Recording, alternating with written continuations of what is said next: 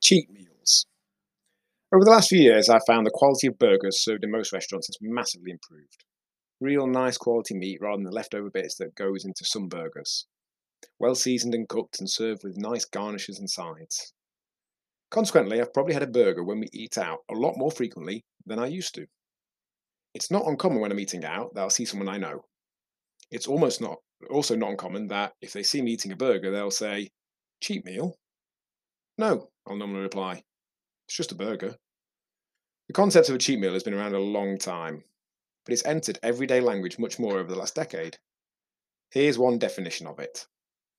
Cheat meals are any meals made up of foods that will not lead you towards your health or weight loss goals. The meals are considered a cheat since you are not staying true to your desired eating plan. It's when someone is eating in a specific way and then has a meal that doesn't fit in line with that.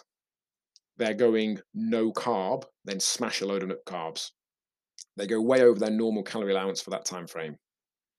They have some ingredients that they've deemed unhealthy. And I get it. It works for some people.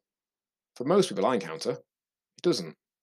It adds to this idea that the way we're eating isn't what we really want to do, that we're able to force ourselves to do it because there's light at the end of the tunnel, that eating healthy is boring and restrictive, something we're tempted to cheat on, that foods fall into one of two camps, healthy or unhealthy.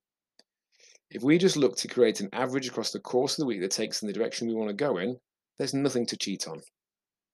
To use my favourite analogy of a financial budget, if we had £100 cash to spend each week, we wouldn't think we'd cheated if we'd spent £25 one day, would we? We'd just adjust elsewhere to come in on budget. Much love, John, codes all. PS, if what you've tried so far food-wise hasn't worked for you, then check myrise.co.uk/apply for some proven help in making lasting but maintainable changes.